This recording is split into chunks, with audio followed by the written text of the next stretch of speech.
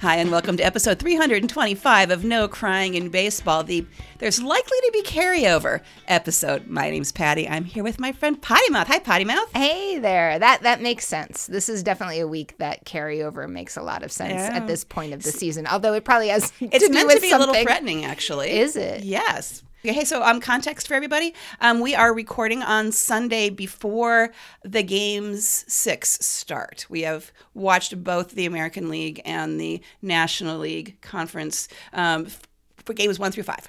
Mm-hmm. So Game 6 tonight and tomorrow. So that's what we know so far. Yeah, and it's super interesting at this point because after two games, everybody was sort of ready to call it over. You know, like one team won the first two games of each, but you know, as somebody who was a Red Sox fan in 2004 when they came back down 0-3, which Derek Jeter brought up very humorously. Well, it was Big Papi's reaction. That was the humorous part. Shit happens. It's baseball. Anybody could win at this point. Well, and then, I'm looking at Houston and remembering the Nationals winning the World Series when not one team won a home game in that series. And that's kind of weird. So which one is it? I need to think for a minute. Is it one of the series? So it's the D-backs and Phillies where they've only won at home at this point.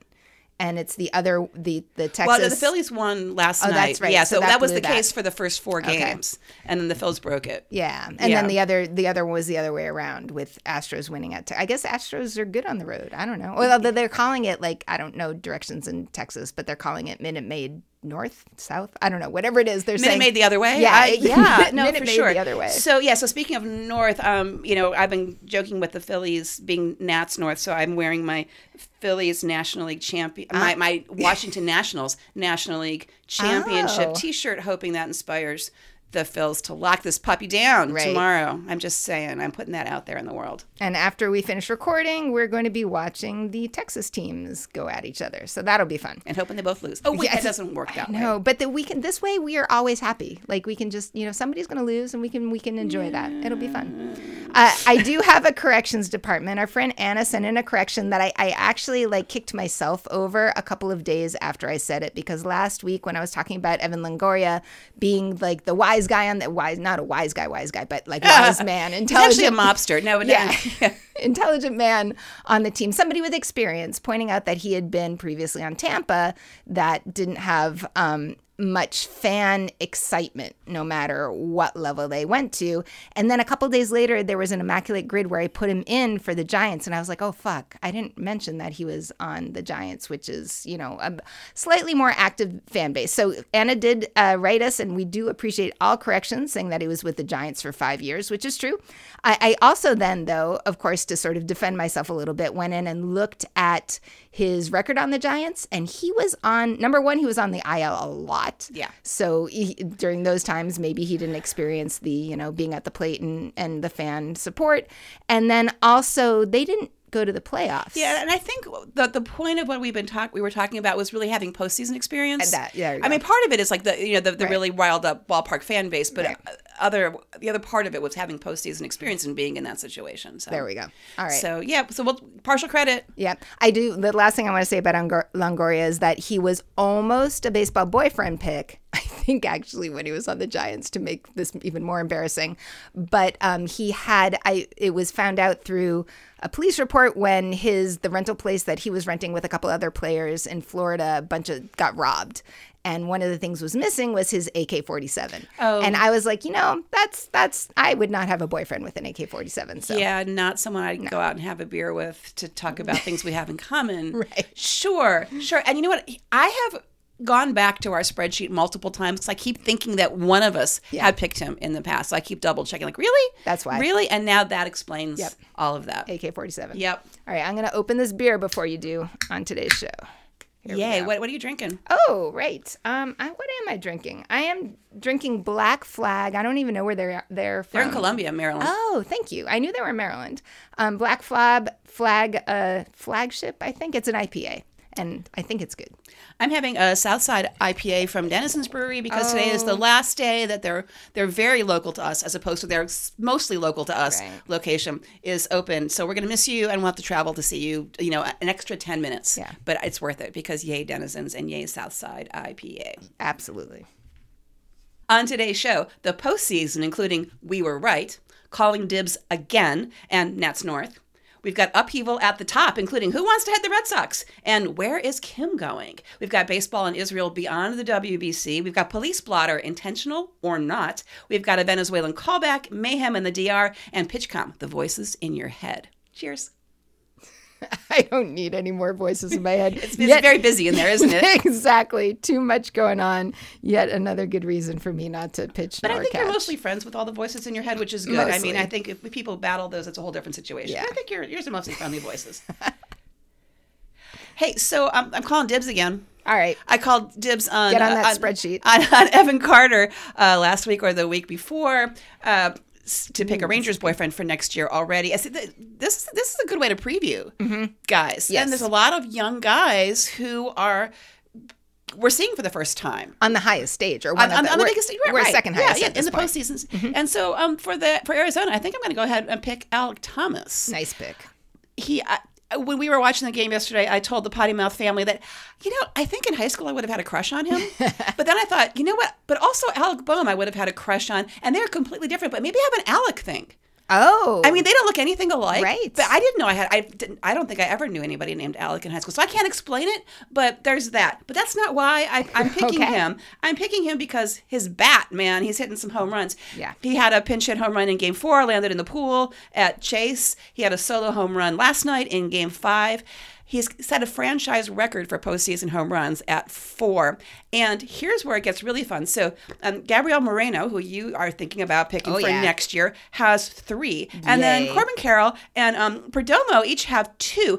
And that totals 11 home runs, which ties a major league record set in 2015 by the Cubs for the most home runs in a postseason by players 23 years old or younger. And we're still not, we're not done with the postseason yet. Depending on how these guys do, they may have more chances to hit more home runs. But isn't that cool? These are the kids. That's amazing. Kids today hitting out of the park. 23. Yeah. Holy shit. Yeah. All right, I'm going to segue to an older guy, but also flashing back to last week a little bit. When we last spoke last week, I mentioned my current baseball boyfriend for the Phillies, who I'm super, super happy with, Kyle Schwarber. And he had not been doing well at this point last week. I said that he was 4 for 25 in the postseason without a home run. And I said, and go back and check the tape. That's not tape, is it? Go back and check the recording. And I said he's due.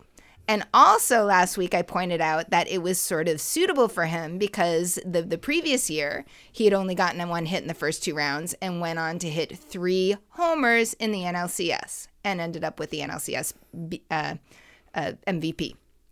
So clearly, NLCS is where he's at. He has now, at the time of recording, passed Reggie Jackson for the most all-time postseason home runs by a lefty with 20.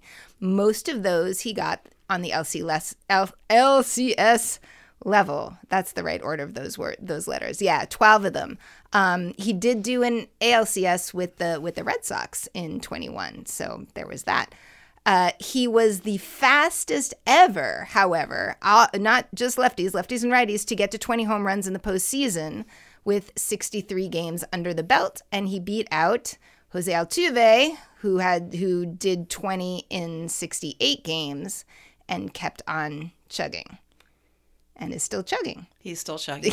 Gosh darn it. He's that little Energizer bunny. Oh, man. Altuve. He's at 26 at the time of recording, and he is chugging. And it just, I have gotten over the cheating thing. I think I said this last week, too. There are a lot of people, especially Yankees fans for some reason. You would think it would just be Dodgers fans. Dodgers fans are just too chill, I think. Officially, I'm still holding a grudge. Oh, are you still holding a grudge? Oh, yeah. Yankees fans boo. I mean, he gets booed everywhere, but he really gets booed at Yankee Stadium.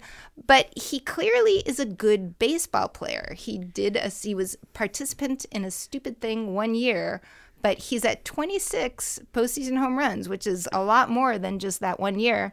And he's chasing Manny Ramirez. Oh, big fans on both sides of the table here. Who got some of those with Cleveland and some of those with the Red Sox for sure, who is the overall postseason home run record with 29. Can I just say, I don't mind when you refer to Jose Altuve as little because he's your people. Right. I'm really annoyed by every frickin' time a new game starts that the commentators have to refer to his height. Yeah. Like, So we can see how tall he is. Yes, it's clear. Why is this still a thing that we talk about? Yeah. Maybe when he's a rookie and it's unusual that someone of his height has made it this far, because it is unusual. He is on the shorter side. Right. But are we still talking about it? Right. I mean, again, you get a pass. Yeah. Oh, thank you. Thank you. I'll get a Also, I pass. think it's within context. Like, I'm talking about him in the adorable sense. They're talking Oh, about cheers. him in the... Hey, if you're new to our podcast, we have a drinking game. Whenever Potty Mouth, well, actually, whenever either of us, although it's more likely to be Potty Mouth, uses the word adorable in a sports context, which I say is not a sports word, we drink. So cheers to that. Cheers. I'm Yeah. drinking. This is really good, actually. Yay. Hey, I'm going to call back to Nats North that I mentioned at our start today. A lot of people around here are rooting for the Phillies because we're kind of seeing them as Nationals North, given the whole their first three batters, right? We got Right. Schwarber and Trey Turner and Bryce Harper. The All Washington previous Nats. Yeah, Washington Post is basically treating the Phils as our home team right now. That's and hysterical. the way their coverage is working, they're more coverage of the Phils than anything else. Interestingly, a friend of mine from work who has Nationals season tickets is against the Phillies because he's resentful of them being there. But Tom Bosley of the Washington Post wrote this piece saying, you know what? It's better that they did what they did. It's better long term for the Nationals that those guys are elsewhere. Yeah. And just very briefly, if the Nats had kept Turner and Harper and Soto, right? They all Who's kind now in of San sent them all Diego. away kind of at the same time. The Nats would be like the Angels, right? You'd have Trout, you have Ohtani, you've got nothing else going on. You're not getting anywhere, and you're stuck because you have these high salary people and you don't have anything else. This article pointed out that we would not have been able to sign the free agents that we did that helped us win the 2018 World Series if we had those salaries. We would not have this really kind of incredible base of young guys who are already proving themselves. Plus, we've got those, highly ranked prospects because of the high draft picks that we got. So in the longer run, it's probably best. I know it's still a bitter pill to swallow, but I'm just going to go ahead and say yay, Nats North. Fun fact that's unrelated to that. We were talking before about the wild card format and how people have a range of responses to it. It's a money grab, which it is. It's, Too much time. Too much time. I saw a completely different take on it, which then I think ends up being a money grab. So Steve Forbes of Forbes magazine. So there you have context. Money. It was talking about how, 162 game season, the long season allows the best teams to largely come out on top. Because if you have a couple of games where your two good guys have great games, you might win a game, but but your team itself isn't all that great. And so he's rooting for he wants every single level of the postseason to be 7 games. Really? I'm like, that's a money grab, dude. You're trying to sell your point that if you have more games, then things even out, and you don't have these like weird little. This is a wacky out of a game that is not how this team usually plays, but it gets them farther in the postseason. I'm like, huh. I do read sports in Forbes on occasion, and this just cracked me up. I'm like, yeah, no, Steve, no. Yeah, and I just think about the long season and extending postseason even more is more potential for injury, injuries, and that you might have a wonderful team and then a couple of shitty injuries, and it just fucks up your season. So I don't know. What's the magic number for the amount of games somebody can play without hurting themselves? Yeah, and this is like the first time that I've seen anybody go the other way with this question. Totally. It's usually like, nope, cut it down the number of teams, do all this. Nope, everybody should play a whole lot more. Yeah. Yeah. It's all about the money. Yep. All right. Speaking of money, you want to make some? Do you want to be the head of baseball operations for the Red Sox? I do not. I do not. So that's the thing. Really, who would want this job? Who would want this job? To be under the spotlight in Boston is not pretty. It's not for the weak of heart. No. And go to the Mookie Betts podcast where he interviews JD Martinez, and the two of them talk about how they were okay with Boston, like they were okay with the intensity of the fans, but it was a nicer feeling in LA when the fans, the next day were like, oh, you lost, we'll just get them next time, and Boston fans are going to kill you, is literally what they said. So Boston fans are like that. They really had, wanted to cut Chaim Bloom off and get him out and get somebody else in, but they can't find somebody to take the job at this point. And The Athletic had a hysterical article where they talked about how it's like a New England parlor game of everybody who has said no to the job. So the biggest one is Kim Ng, which I know you'll talk about more. who, that was very exciting and thought it was going to be a possibility, but no. Other no's, so people they have directly asked to interview include, I'm going to take a deep breath here and then just read through the list. Phillies GM Sam Fold, which, he has a job, so that's understandable. Dodgers GM Brandon Gomes, former Marlins GM and president of baseball operations, and current MLB executive Michael Hill. So, you would think he would be interested, but no. Former Rangers GM and current Rays advisor John Daniels, also, you'd think he would want a higher job, but no. Twins president of baseball ops Derek Falvey, D-backs GM Mike Hazen, D-backs assistant GM Amiel Sade, and former Blue Jays GM James Click, and that's not all of them. I'm sure there is a longer list by now. And that came from a couple sources, but mostly from Chris Cotillo of Mass Live. But there were some others that were thrown in from the Athletic article. Miraculously, there are people who actually have interviewed and are being considered. There are several from the Red Sox organization, a couple of assistant GMs, and some others. Sadly for me, I was really pulling for Raquel Ferreira, who has been with the organization for 25 years and now, was reporting directly to Chaim Bloom. She's an assistant GM, but she turned it down. So I don't know. So they actually did want to interview her. Yeah. Okay, that's a better story. I thought that she was being overlooked. I feel better already. No, Thank you. She was not overlooked. I think she said no before they asked her. I think they were ready to ask her, but she said publicly that she's not interested. So I was lamenting with my dad on the phone the other day about how nobody wants to be president of baseball ops for Red Sox. And Dad said, Craig Breslow is a good candidate. And I actually had seen Breslow's name, and I kind of thought that Dad would be into him. But then Dad follows it up by saying, he's the Jewish guy who went to Yale. Now, I remember him as a pitcher, and I didn't realize that he pitched for the Sox twice, once in 06-07. He got an 07 ring, even though he didn't pitch at all during that season, because he was put on the postseason roster, but not used. But he was in minor league most of that season. So he has an 07 ring with the Sox and a 13 ring with the Sox, which he really earned. Also known as just being basically brilliant. So I checked up on Dad, and sure enough, he went to Yale. Sure enough, he's Jewish. And I love that you fact-checked Bob. Right? That's awesome. I really shouldn't. I think he's got the memory. Way better than me. Definitely way better than me. But also, I think I just wanted some more details on it.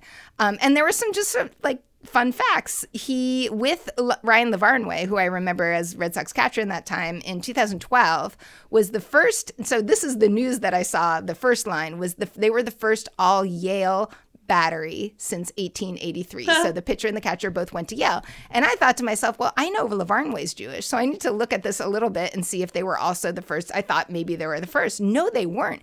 They were the 6th out of 8 Jewish batteries. But then one famous day, they played against I think it was with the Blue Jays when Kevin Pillar was of the Blue Jays. And when he was at bat, it was one of 3 times in history that the pitcher, the catcher, and the batter have all been Jewish. So I thought that was kind of... There's a stat for everything. Yes, absolutely. There is a stat for everything.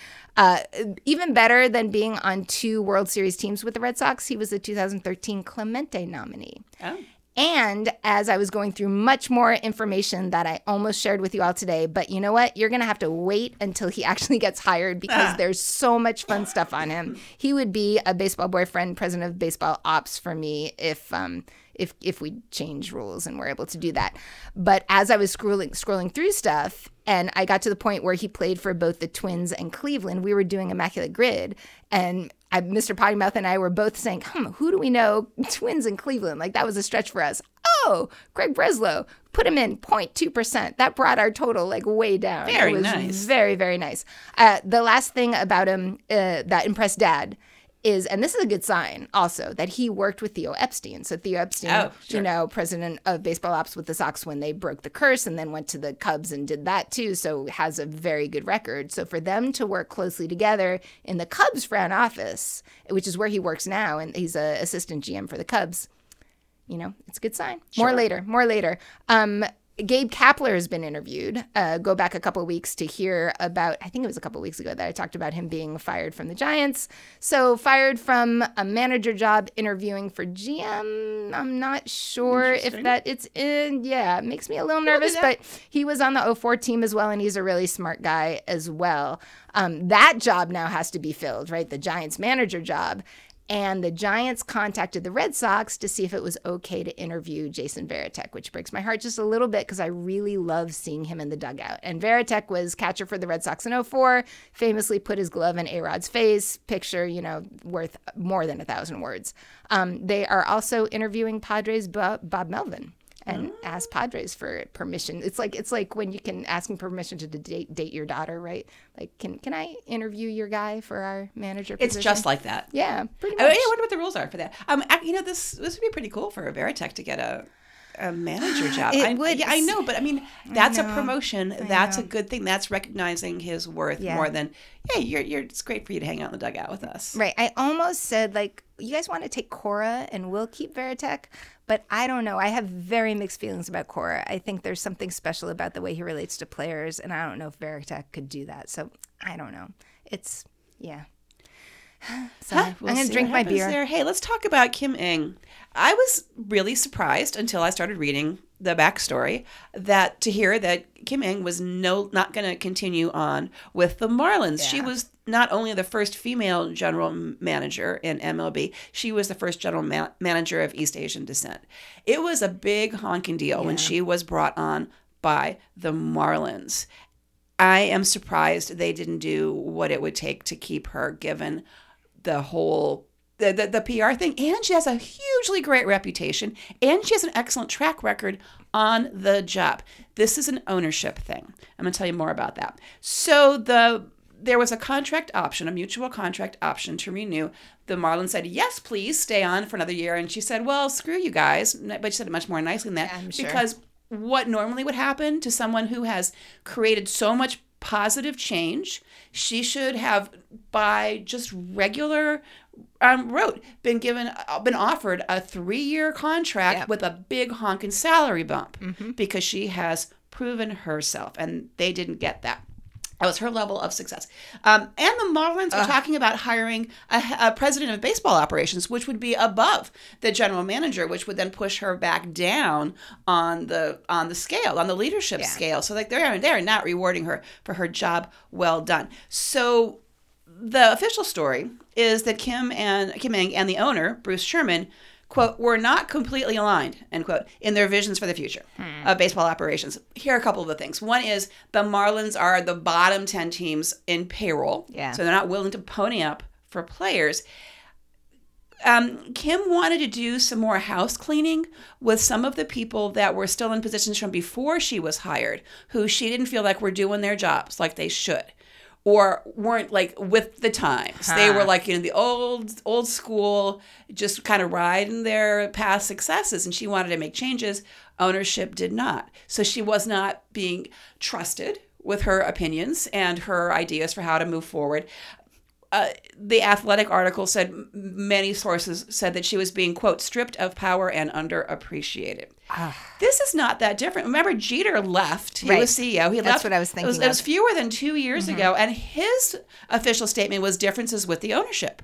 So there's a pattern here. And what came out with the Jeter thing was he was upset at them not spending money. Yeah. He felt like they should be ponying up more money, and that they could. The thing is, they could, right? Yeah. They got the money. Yep. So Kim Ng was the first Marlins GM to build a playoff team in a 162-game season since 2003. They did make the playoffs in 2020, but that was that shortened, only 60-game season, so that's kind of getting written off as it's not really proving the point. But she made huge changes. She also changed the culture there a lot, which may frighten some old school, this is how we do baseball. I don't care about you youngins, whatnot.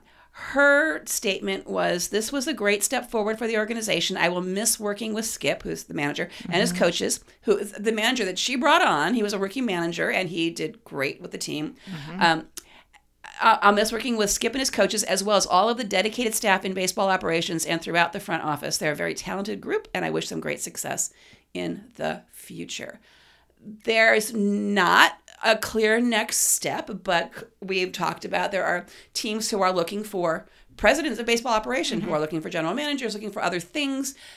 I think she's totally going to land on her feet. I think that Major League Baseball would snap her up in a second if she doesn't go to a team. Right. So I'm not worried about where she's going. I'm definitely disappointed in the Marlins for making a bad call in this case. Get with the program. You had this great move you made back in 2020 when you brought her on, and you didn't give her the support to make it great. Yeah, the part about Jeter just makes me feel a little bit better that maybe it's not just they're discounting her because she's a woman, like not just discounting her opinions, but you can't help but. I don't know. I do think that's a big part of it, but yes, but she and Jeter definitely had something agreed on the ownership issue with writing the damn checks. Yikes! All right, Marlins, get it together.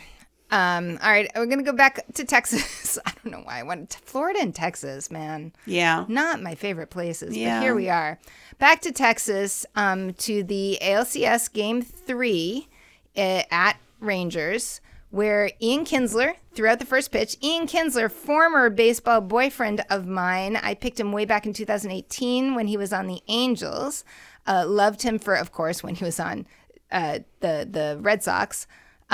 Wait, how could he be my Angels pick? He was on the Red Sox team in 18. All right, I have my numbers wrong. But I know that he won a ring with the Red Sox. I know I picked him when he was on the Angels. I know he played for Israel in the Olympics in 2020 and got his citizenship at that point in order to do it. And that was the Olympics that baseball got to be in because it was in Japan, and Japan got to say, we want baseball. And then he managed Team Israel in the World Baseball Classic. So he threw out the first pitch in Game 3 in an Israel jersey, which he clearly comes by honestly because he played for them for the Olympics and he managed the World Baseball Classic.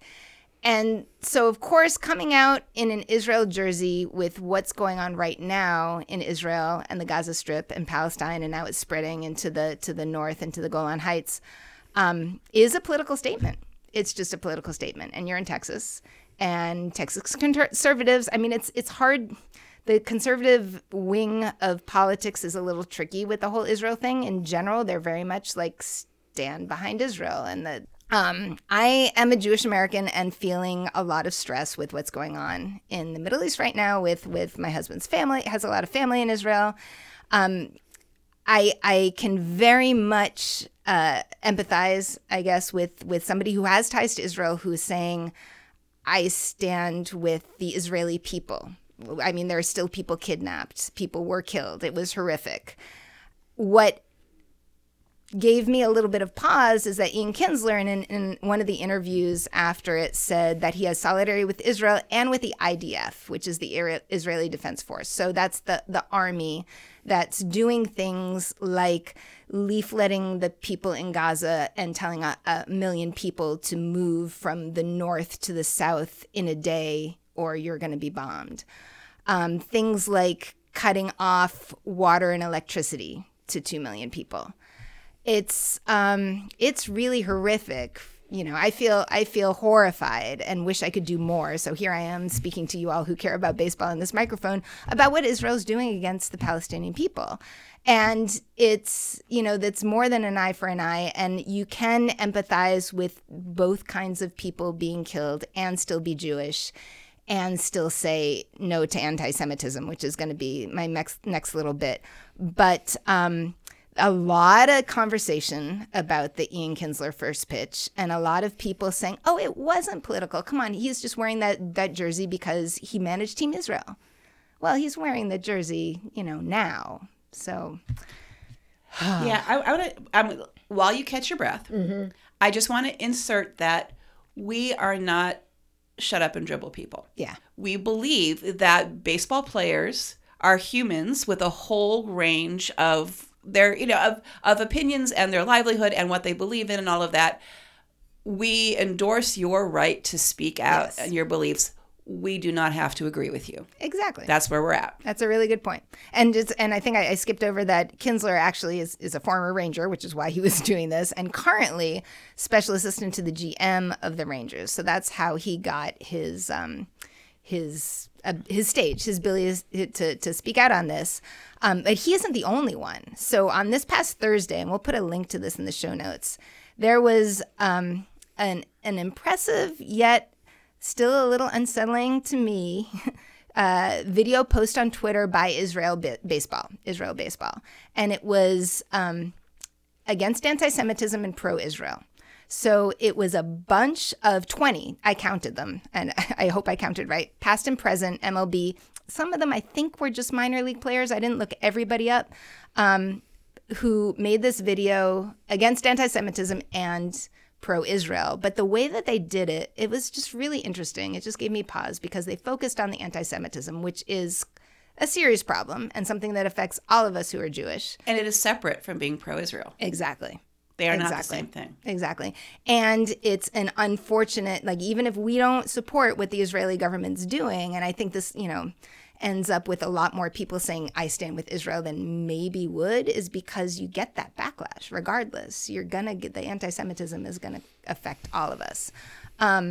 It's very powerful the way they did it, well edited. It starts off with Kevin Youkilis in a kippah, which is, he has not any hair. And for him the kippah is very apparent. When you have no hair, it's really clear that you're wearing that. So he's the first one, and they all go very rapid fire saying, my name is, and I won't name them all, but Ryan Braun, Brad Osmus, Garrett Stubbs, currently backup catcher for the Phillies, whose dad apparently buys you a beer if you wear his jersey. So if you have a Stubbs jersey, wear it at Philly Stadium and get seen by his dad. So nice guy, Ty Keller and Ian Kisler. So the first thing they do is rapid fire say, I am a Jew. So it's like, I am a Jew, I am a Jew. And you're seeing all these baseball faces that you know. And representation is good. Yep. Very powerful. Very powerful. And then Zach Weiss, Angels pitcher, starts the statement and says, for years you have supported us on the field. And then Alex Bregman finishes the sentence and says, but now it's time to support all of us and stand up against anti-Semitism. So that's the first focus, is like, okay, your favorite baseball players are being recipients of the anti-Semitism that's happening because we're public figures and shit happens to public figures. So of course that's going to, that gives you the first, like, okay, like, I'm behind these guys. And it repeats, and then Osmus adds, and support Israel. And so the chorus that they have at the end, the phrase is, stand up against anti-Semitism, stand with Israel. So stand with Israel means, I don't know, I feel like for me it means standing with Israeli people who are all also going through a really horrible situation. Hopefully it, doesn't mean being okay with leaving 2 million people without water and electricity. So at this point, at the time of recording, I'm really, really hoping something even more horrible hasn't happened by the time you hear this, because the U.S. and the UN are pressing for humanitarian assistance to get into Gaza. It might happen tomorrow, who knows. I saw an article in the Post today that said 42% of the housing in the Gaza Strip has been demolished. Jesus. Can you even imagine? No, it's horrifying. I can't. That's horrifying. Right. And it's also horrifying that there are Jewish hostages still. And I see the people's posts on that. And that is, yes, horrifying as well. But, And it does lead me to wonder if the players who were in this video and are speaking up understand the larger context. Yeah. Or if they do think those two things, being, like support, the anti-Semitism message and standing with Israel, are one and the same. Right. I hope that I don't know. I don't know what I hope, but I don't either. Those things are not the same. Yeah. Those things are not the same. Again, we support your voice, but we don't agree with you. Right. And that's okay. And I want please educate yourselves.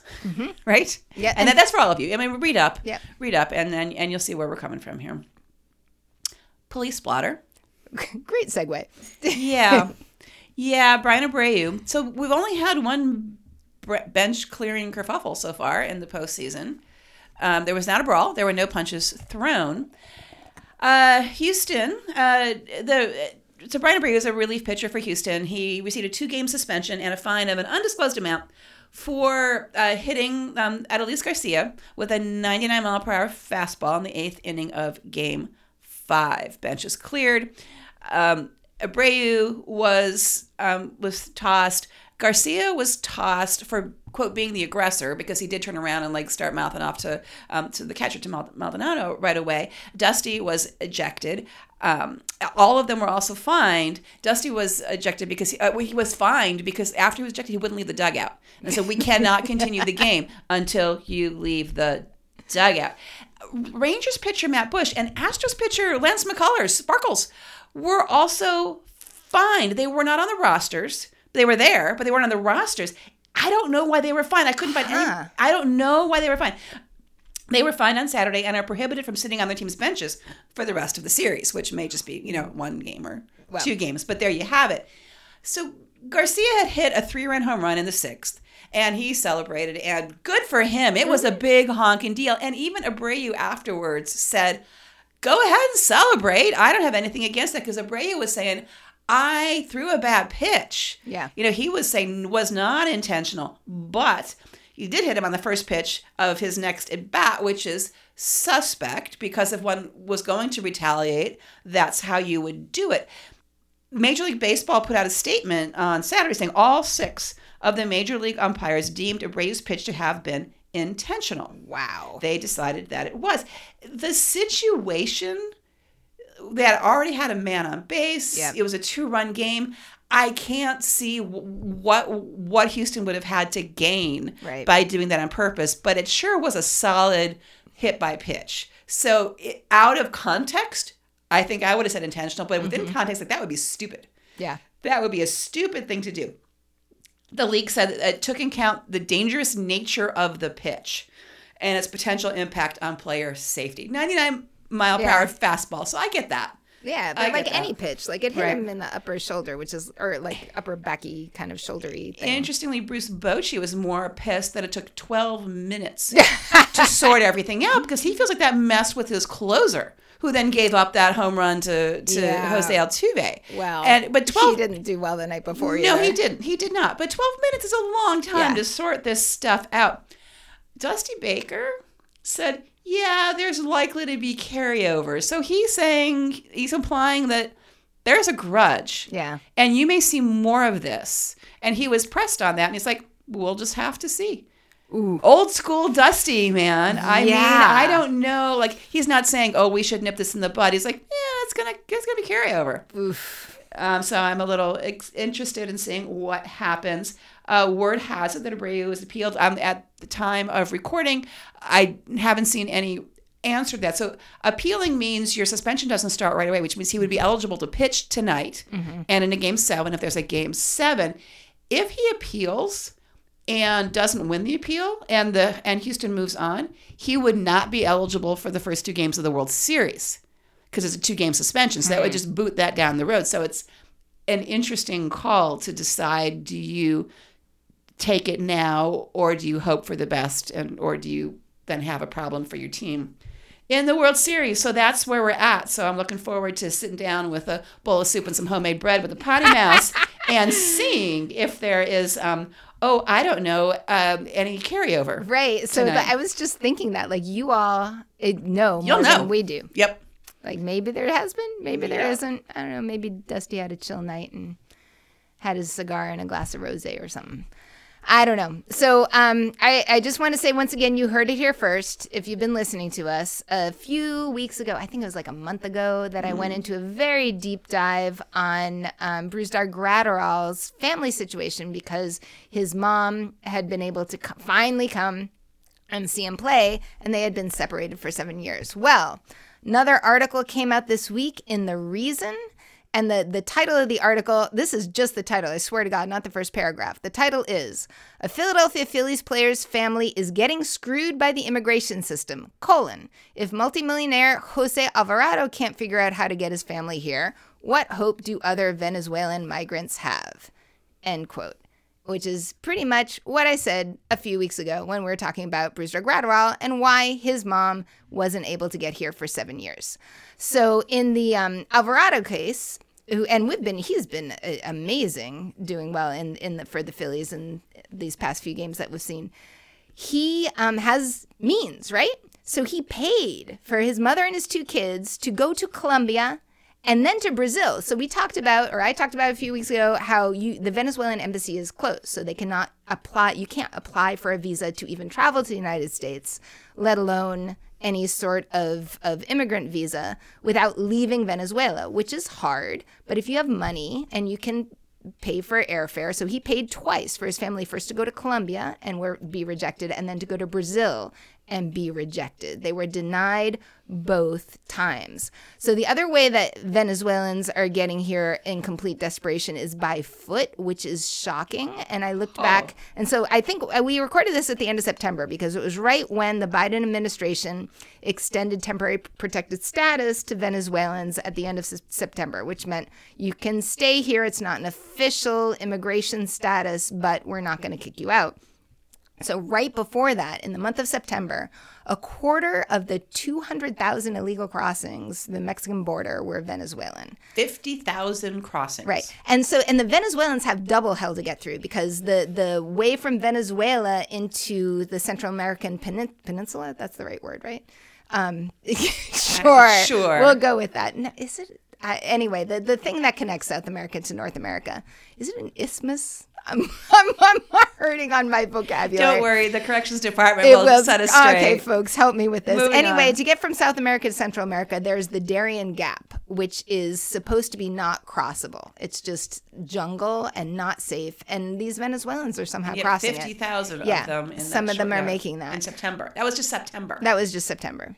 So things are super bad in Venezuela. And again, go back a few weeks to hear all the details. But one thing that I didn't mention is another option to help Venezuela out of this horrible economic crisis, which creates all the crime. You know, if you have a horrible economic crisis and a lot of pottery, crime is going to lift, would be to lift the sanctions. So the United States has had sanctions in place against Venezuela for 17 years. And this is sort of like the sanctions situation against Cuba, too, which forces the country to be creative in where they get stuff because the United States controls so much of trade. And especially where you're talking about Venezuela used to be exporting a shit ton of oil to the United States, which they no longer can do because of this. And apparently under the Trump administration, no shocker, the sanctions were extended and expanded so that they covered more stuff.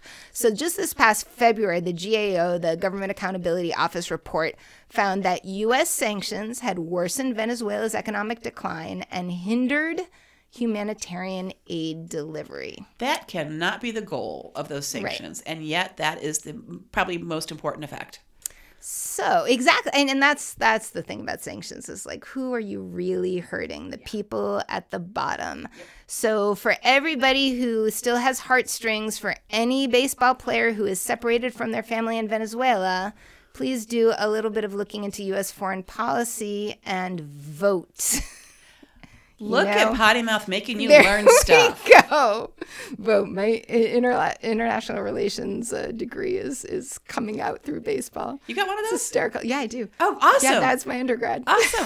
Why did I not know that? That's me, IR. Wow, I learned something new today. Oh, Dad's calling. All right, Dad, I'm going to call you back later. First, that isn't the corrections department checking in already, is it? It would be pretty funny if I answered a phone call from Dad in the middle of the podcast, but I guess that's going to happen another time.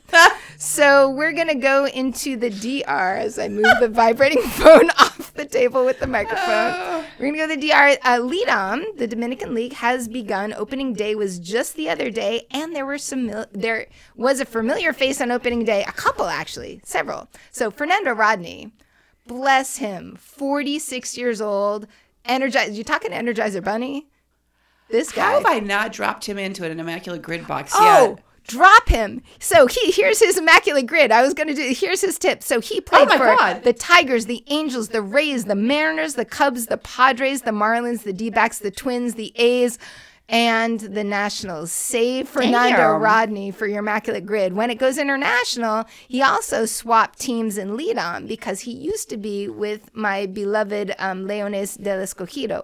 Last year was his second year with the Gigantes after 10 with Escogido, and he had 12 saves, including 4 in the postseason. Now, that's when he was 45 years old. 45-year-old closer. Holy shit. There's hope for us. Oh, wait a minute. We're older than that. But he also, he works out in the off, now his, limited off season that he has. He takes care of himself, and it's paying off. Speaking of guys who take care of themselves and it pays off, I'm really ending my beer here. Nelson Cruz, another super favorite old guy of ours and baseball boyfriend of yours, former baseball boyfriend of yours. He is doing a farewell tour this year, also with the Gigantes. So I didn't realize that Nelson Cruz was connected with the Gigantes de Cibao and that he, way back, debuted in Lidom in 2001. Sure he did. When the team was not called the Gigantes de Cibao, their former name, cracks me out, was Pollos Nacionales. Wait. I don't speak Spanish, but that sounds like National Chickens. It is National Chickens. So Nelson Cruz played for the National Chickens in 2001. Oh, good Lord. And then straight. I want that jersey so much. Oh, we should look for that on eBay. That must exist. Nelson Cruz, National Chickens. Maybe we have to get to the obvious shirts, friends. That would be so good. He played I think it's 8 solid. No, that's not 8. 9 minus 4. That's 5 solid seasons with them. But then also some for a bunch of seasons after that through 12 and 13. He actually dipped back in and played with them when they hit the round robin phase in 16 and 17. But this year he's doing a real farewell tour. So he's not playing with the team the whole season, but he will be with them for one game in each stadium in the DR, so that fans all over the country can say goodbye to the King Nelson Cruz, who we all adore. So that's very cool. Last lead-on thing is Fernando Tatis Jr. throughout the first pitch. Hugely celebrated again with the Leones versus Tigres game, but he was wearing his Estrellas Orientales gear. He was a key player for the Estrellas. His dad is currently the manager and was the manager then. There was a period of time where there was a break, and that's why I left the Estrellas and went to Leones, and you just can't turn back. But I have all good feelings about the Estrellas Orientales, and that was when I picked Fernando Tatis Jr. to be my boyfriend before he debuted in MLB, because he had been part of this incredible team with the Estrellas in 2018 to 19 that got them the championship for the first time in 50 years with his dad managing, and it was just such a beautiful thing. So that is why I picked Tatis, and he is still a hometown hero despite his various problems in the recent past. Speaking of the DR. And problems. Yeah, and in problems. The recent past. Holy shit, the Dominican academies, I didn't realize this. This came to a big light this past week, but it's been an ongoing thing that the baseball academies in the DR get robbed. So these are academies that are run by MLB franchises in the Dominican Republic, so they can attract young players and train them up and then hopefully draft them. Yeah. And from the way it seems, I'm wondering if some of the recent draft people get there for some extra playing time or preparation, because it just kind of tracks with the robbery. So it seems like it's getting worse. This past Tuesday in the early morning, the Tigers facility in San Pedro de Macorís, which is famously actually the home of a lot of Dominican players are from San Pedro. It said that a bunch of delinquents broke in, stole guns from the security officers on their way in, took players and staff by gunpoint and stole their phones, PlayStations, which I thought was an interesting thing to point out, money, clothes, and more stuff in the middle of the night. One guy has been arrested and 4 others are under investigation. So that's the Tigers facility this past Tuesday. So that's what makes me think that it can't just be local guys. It's got to be somebody who's had a signing bonus and would have a PlayStation. But that was the second attack this week. So last Friday, the Cardinals facility in Boca Chica, which means Little Mouth, also in the early morning, 3 to 4 a.m., same sort of thing. Took out the staff and players by gunpoint and robbed them. Got $6,000. Plus took a variety of things. So after that happened, the director of National Police and the director of the Office of Criminal Investigations of the DR went to the Cardinals facility to sort of, make a statement. We're here. We're checking this out. But ironically, it was on the same day that the Tigers facility ended up getting robbed. Oh, Lord. So apparently That's also really disturbing. it's super disturbing. The Marlins and the Guardians also recently, like within the past year, were robbed, and I couldn't find those articles. But when I did try finding articles, I found articles from last fall. I don't know if October is like a magic time, but the Orioles facility was robbed last fall, along with the Rangers, the Pirates, the Cubs, and the Giants. And then, like, I was just trying to find more stuff, and I'm not sure when it happened, but the Red Sox, Mets, Mariners, and Twins facilities also all been robbed. It seems like it's amping up. It seems like the early robberies were for equipment to be resold. And now there's the arms involved and the robbing players of their personal stuff or staff of their stuff. But I don't know how long this can continue without being big news. And you gotta believe that these franchises can afford to update their security and, lock down their facilities better. Wow, this is really kind of stunning. Right. Or, as we go back to like the big picture, invest in Dominican, like I know that a lot of former players are investing in the places that they came from, their hometowns and stuff like that. But I think, for this kind of crime to be out there are problems. There's clearly problems. So why not MLB sponsor a lot more, positive Dominican development stuff? Yep. No, I mean, absolutely. I'm guessing these are like walled-in complexes with, I just don't know. Scary shit. That really is. And I guess my other question is, how does that crime, is that different than the sort of general crime in those areas? Right. Like, are other businesses in the areas where these academies are located experiencing the same level of crime? Right. Or is it really that they're targeting these academies? I don't know. I mean, I just think back crime, like when Big Papi was shot in the DR last year, like shit's happened. Yes. Scary. For sure. Hey, do you want a happy thing? Yes, let's end on a happy note. Thank you. I've brought so much down. I'm not usually the Debbie Downer here. Are you implying that I am? No, you're not the Debbie Downer. We're usually not Debbies or Downers. Wait, what is the helpful Patty thing? Oh, you're the problem-solving Patty. Yeah, that's actually a thing. Yes. It's actually a thing. From a training I had to suffer this week. So I apparently am problem-solving Patty, and I live on the second floor of a mythical house in a training module that you did. Okay, awesome. Hey, let's talk about PitchCom for a second. We are often seeing pitchers take their caps off, trying to shake their PitchComs to get them to work. Turns out that sometimes that gets fouled up when they have their hands and hats checked for sticky stuff because things get dislodged, and that's one of the things that can affect that. Sometimes it's just, I just want to kill some time. I don't know. But I think I want to be a PitchCom voice. You would be so good at that. Wouldn't I be good at that? You would be great. This is like ways, right? There are standard voices. Right. And then you can pick other voices, but you can also record your own, which is, of course, better than ways right here. So some teams, like their bullpen coach is the voice that they hear. A lot of times it's the catcher. Sometimes it's a professional voiceover person, which is the stock stuff. But for the Phillies, JT Realmuto does the English messages on PitchCom, and they use their interpreter, the team interpreter, to do the Spanish language prompts via PitchCom. Josh Hader. Oh, nice face. Potty Mouth made the appropriate, I said the name Josh Hader out loud face. He recorded his own damn voice. Of course he did. Right? So everybody else on the Padres hears Austin Nola. But Josh Hader hears himself, and he had this whole paragraph. He listens to himself? Yeah.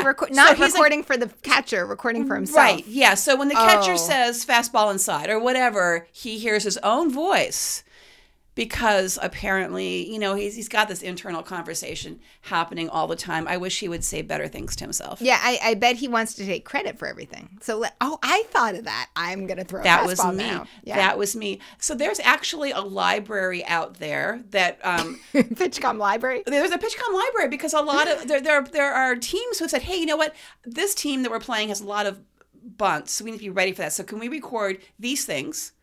So we have... So you can also record things that aren't really instructions. And Austin Hedges, who was my boyfriend in San Diego in 2018, recorded a fuck yeah. Oh, that's track. Awesome. So he could reward his pitcher. That's and that so cool. went into the library. And that is used by so many teams that when Hedges got traded to the Rangers, the fuck yeah that he recorded was there before he was. That's so They cool. were already using his voice for that. That is There's amazing. also a like hit it over the plate, and the article like bleeped out what the hit it over the plate blah, blah, blah was, so I can't even presume to guess what the answer to that was. So yeah, so you can apparently have all these little quiet conversations. Awesome. They're just from like wrists to ears with nothing else. But I thought you would appreciate Austin Hedges and surprising everyone he was my boyfriend and not yours. That's so great. Yeah, I was thinking, I don't know which game we were watching where they were like whacking it on their leg. Like, it's like just kick it, like kick the tires on the pitch come. We'll see. That'll make it work. Yeah, no, that was last night. That was the Phillies Diamondbacks game. Yeah, they were like shaking it. Yeah, it's like, oh, we finally got it to work, and the catcher's like shaking it. I'm like, okay, you just made it not work. Whatever you did there. But there is a library, and I think you're going to be an interpreter for a baseball team or teach immigrant players. You're going to teach English to people who that's not their first language, and I just want to be the voice in there. I was going to say you're going to be the PitchCom librarian. Oh, perfect. That would be great. Perfect. Oh, I like it. I like it. Well, until that's a thing, we've got like a week's worth of game 6s for sure, maybe some game 7s, and then the World Series starts on Friday. Game 6. I said it right earlier. 7? Yeah, but I've been drinking. That's at the end of the beer. Yeah, so we've got like games 6 starting tonight and tomorrow. You will already know the answer to what happened there, and if there's a game with our games 7. Look at you making sure I said it right. I appreciate that. That's the English teacher in me. Yeah, no, I appreciate you. I absolutely appreciate you. And then the World Series starts on Friday. So these are the things that I'm doing this week in my evening hours. Absolutely. What do you got? Ditto. Yeah, more baseball. As much, it gets to this point of the year where you're like just sucking up every ounce of baseball that's left. Know that it's limited, and you just want to see it all. So it's like I don't want either Texas team to win, but I sure do want to watch it in your basement on the big screen and eat snacks at your house. Sure. Yep. I love that. Okay, so that's what we're going to do. We hope you're doing the same. We hope that you're communicating with us about things that make you happy and things that you want to correct about what we're up to. So, Potty Mouth, where can people find us? So, find us on, it's called X, Twitter, NCIB Podcast, Facebook, and Instagram. Our No Crime. Can we just call it Fuck Yeah? Yeah, we'll call it, absolutely. I don't know if you can Google that. You could Google that, but it just would come up with a whole shit ton of weird answers. You can find us on Facebook and Instagram at No Crying and B-Ball. You can email us the old-fashioned way at ncibpodcast@gmail.com, and you can always throw us your spare change, anything you find in your glove compartment, whatever, at Patreon, patreon.com/No Crying and B-Ball, and you will find us. Oh, no, it's /NCIB Podcast. On Patreon. Yep, it sure is. Shit. Yep. Okay, I bet you if you go on Patreon and you look for No Crying in Baseball, that would be us. Yeah, we've been drinking, and there's a game 6 tonight, and so we can't be trusted. But boy, the Denizens beer was good. Yeah, I'm just saying. Hey, so get your booster. It's time, and it's available. Get your booster. Probably also your flu shot. Mm-hmm. Fight the man. It's the right thing to do. And if only the Diamondbacks weren't scabs. And send your game balls. Whoa to Meredith. And until next week, say goodnight, Potty Mouth. Good night, Potty Mouth.